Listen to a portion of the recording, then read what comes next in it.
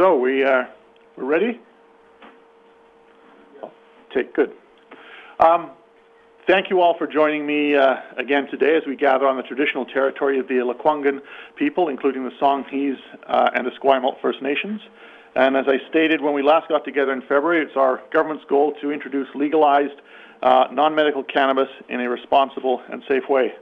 And before I continue with my remarks, I actually just want to thank the people in my ministry, the Cabinet Secretariat, who have worked so hard in such a tight time frame to get this legislation that was tabled together today. It was a remarkable undertaking on a unique piece of public policy, and I just want to publicly thank them for the work that they've all done.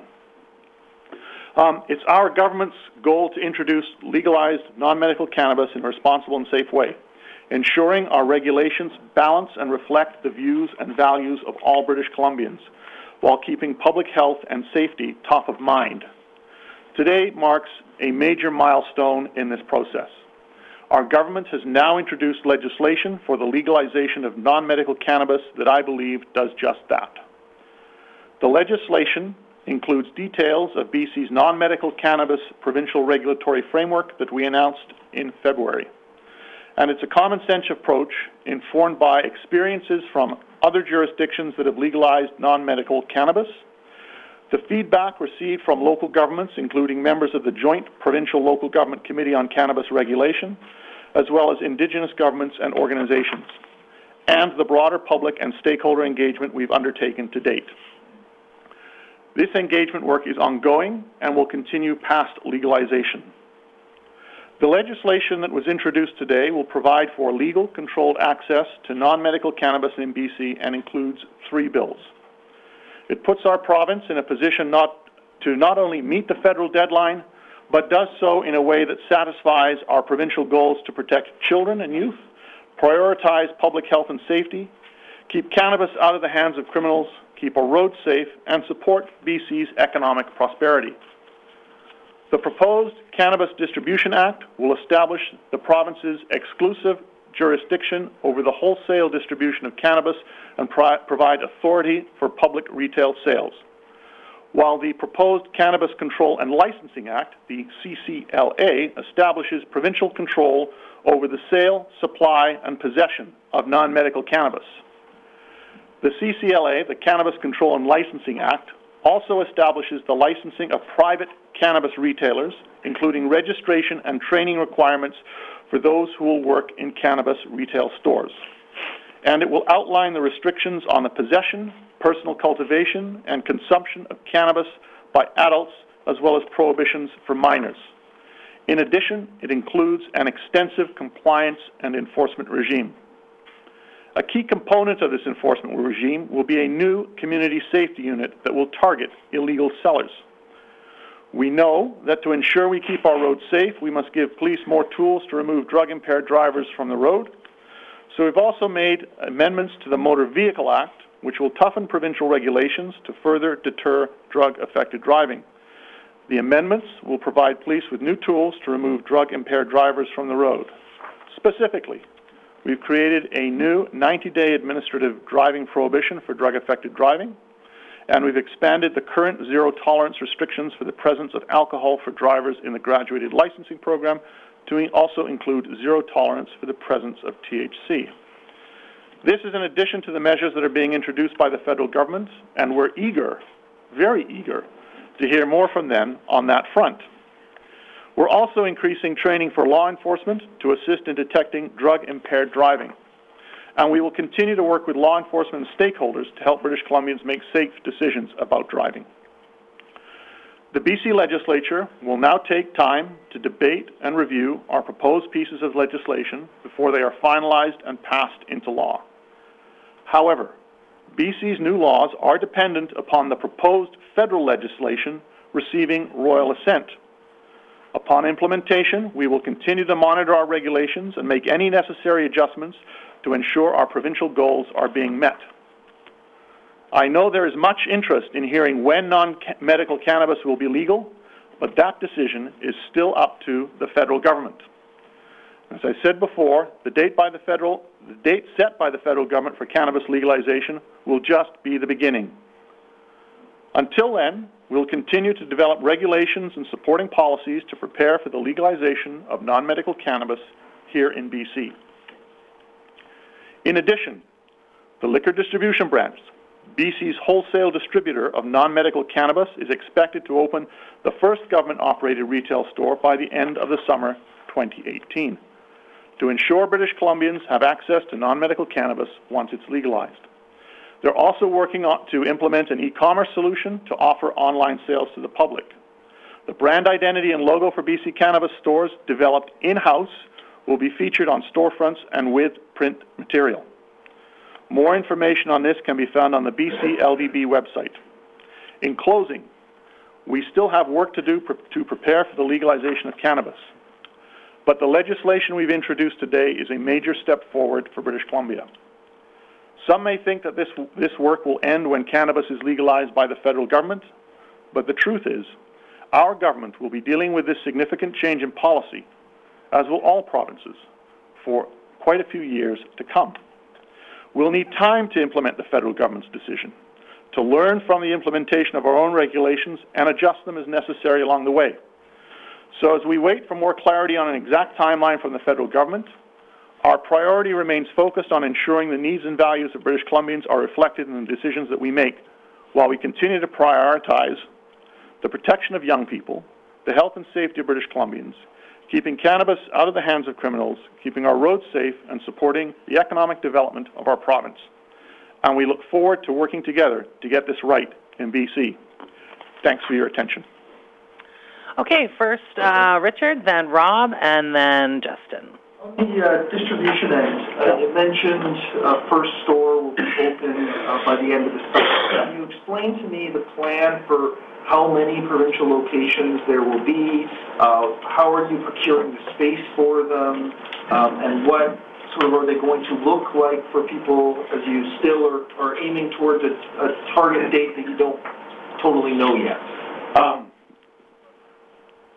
A lot of questions. So let's start with, in terms of the number of stores, whether it's a public store or a private retail store, they're all going to have to get the permission of the local government. And so that element is crucial. So all stores, whether they're public or private, are going to have to get approval of local government. Then after that, they are able to get the provincial license. In terms of what the stores will look like, that work is currently being done by LDB. Each stores may well be different in terms of size, depending on where they're located and the size of the community that they're located. They will carry a range of products that will be for sale, whether it's the flowers, the oils, dried cannabis products. So they will be reflective of the local community. The existing dispensaries. Yes. What authority does the province have around these dispensaries, and what process is going to be done by which those stores may transform or be closed, or those changes be enforced? Existing dispensaries will have the ability to apply for a license to be a retailer, but that does not guarantee that they will, in fact, end up being a retail model or retail operation. Further, that's why we've got the Community Safety Unit in the Act, which will be based within my ministry, whose job it will be is to go after illegal operations, illegal stores. The bottom line is this: if if you want to operate a retail operator in British Columbia, you're going to have to get the approval of the local government. You're going to have to pass a background check, and you are going to only be able to buy product from the approved wholesaler, which is the Cannabis Distribution Branch, which is provincially owned. Rob.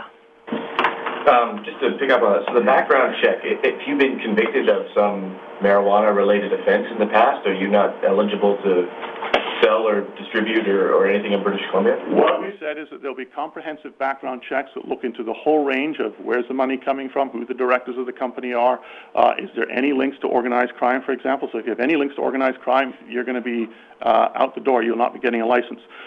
We've also stated prior to today, and I'll reiterate today, that minor offenses are not going to prevent you from applying, but certainly a serious criminal offense, such as trafficking, for example, would obviously get you ruled out.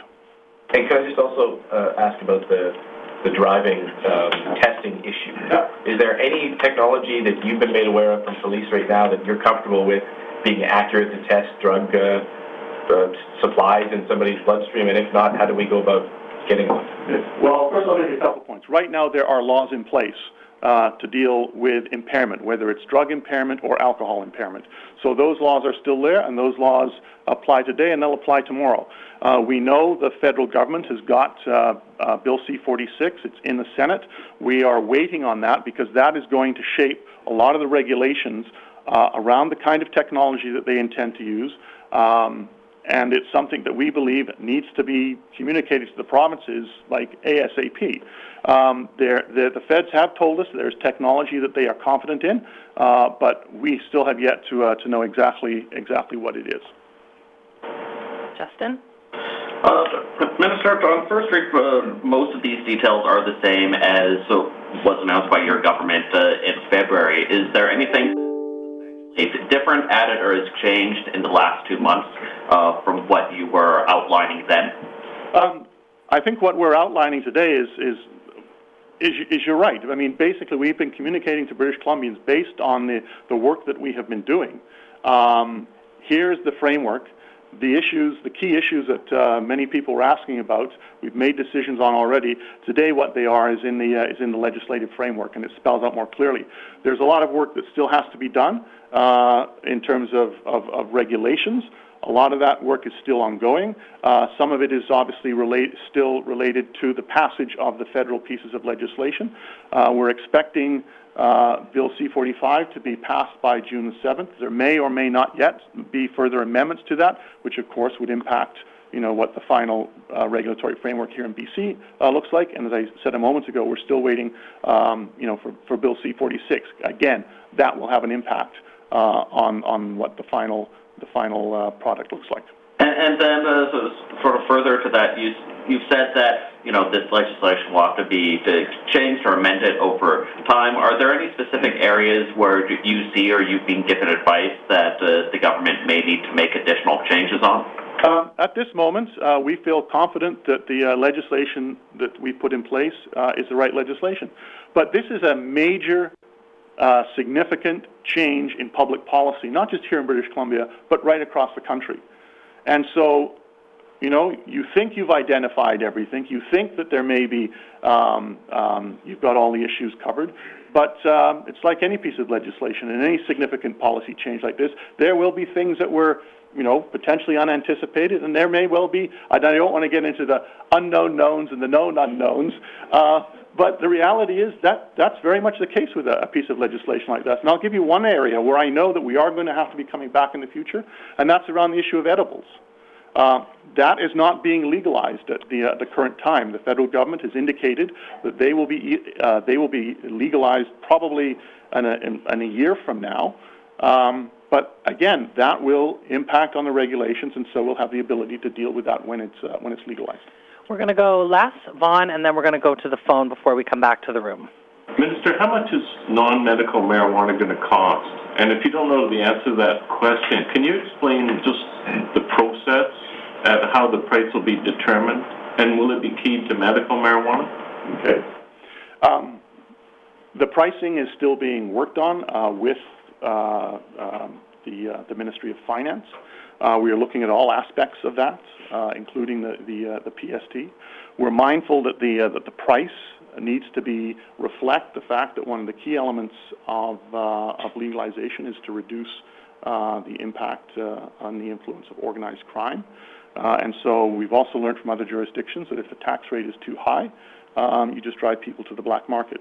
So that work is still ongoing, but we're very much aware that we have to be very careful on that front.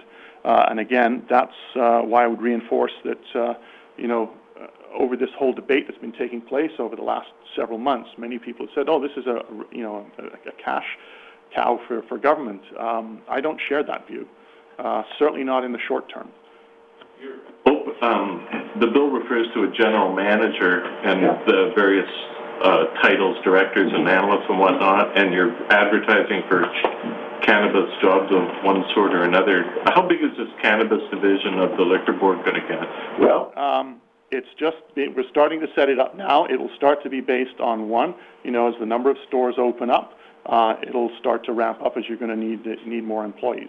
So it's one of those things that's going to be starting out, and it will grow over time until we've reached a stable retail system in the province. Ron?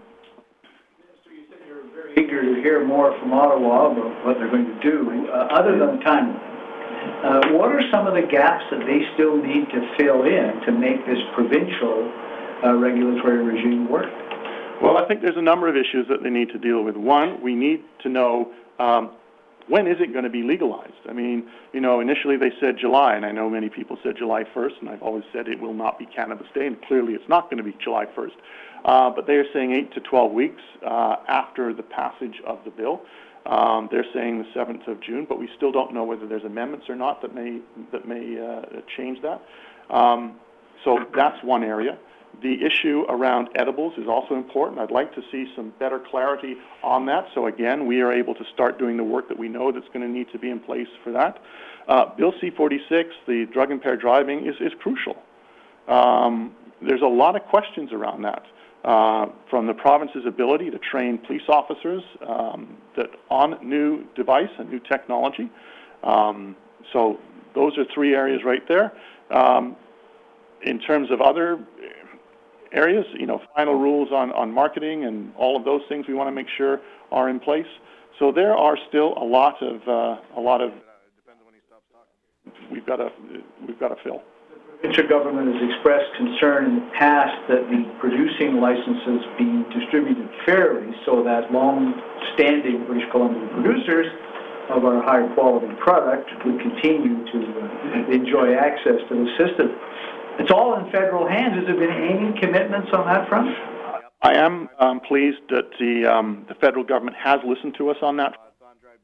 Very early on, we made it clear to the federal government that we wanted to make sure that British Columbia has its fair share of production, recognizing the fact we have an industry in this province that's been operating for many, many years. That's why in their last round of consultations they put out the issue around small-scale production, which we had been pushing for, and I'm pleased to say that they have recognized that. And so I know that will be included, but we want to make sure that small-scale microproduction, that British Columbia has its fair share. We know that there's a lot of interest by other provinces, certainly to make sure that licensed production is spread across the country, and that's something that we are going to continue to watch and we'll be pushing for. We are going to go to the phone now. Mike Hager from the Globe and Mail. Go ahead, Mike. Hi, Solicitor General. Thanks for taking questions. Wanted to look at the compliance angle, this community safety unit. Do you imagine them being the same as liquor inspectors? Surely you're going to need a lot more members of this unit than the existing number of liquor inspectors. How do you envision that working?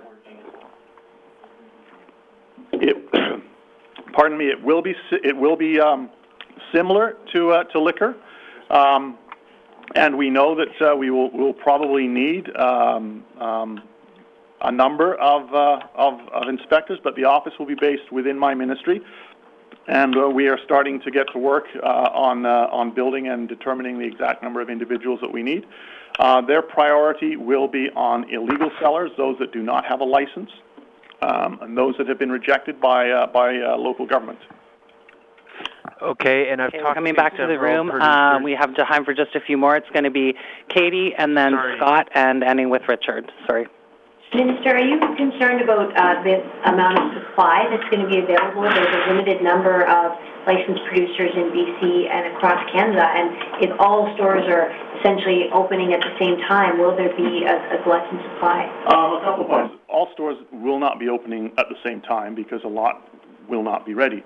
Many communities are going to be deciding exactly what it is that they want. Some communities have already indicated that to me, some privately, some publicly, that some have said they only want a government store, others have said they don't want any store, others said they're quite open to a mix of public and private. The work that we've been doing within the ministry and within the LDB is confident that there will be enough supply available and that we have, I think, an RFI or a request for interest in terms of supply has been going out, and I think we've had a response from about 36 different licensed producers from different parts of the country who want to be able to see their product in BC stores, and I am confident that we will have a significant range of product and different types of product available for retail in BC.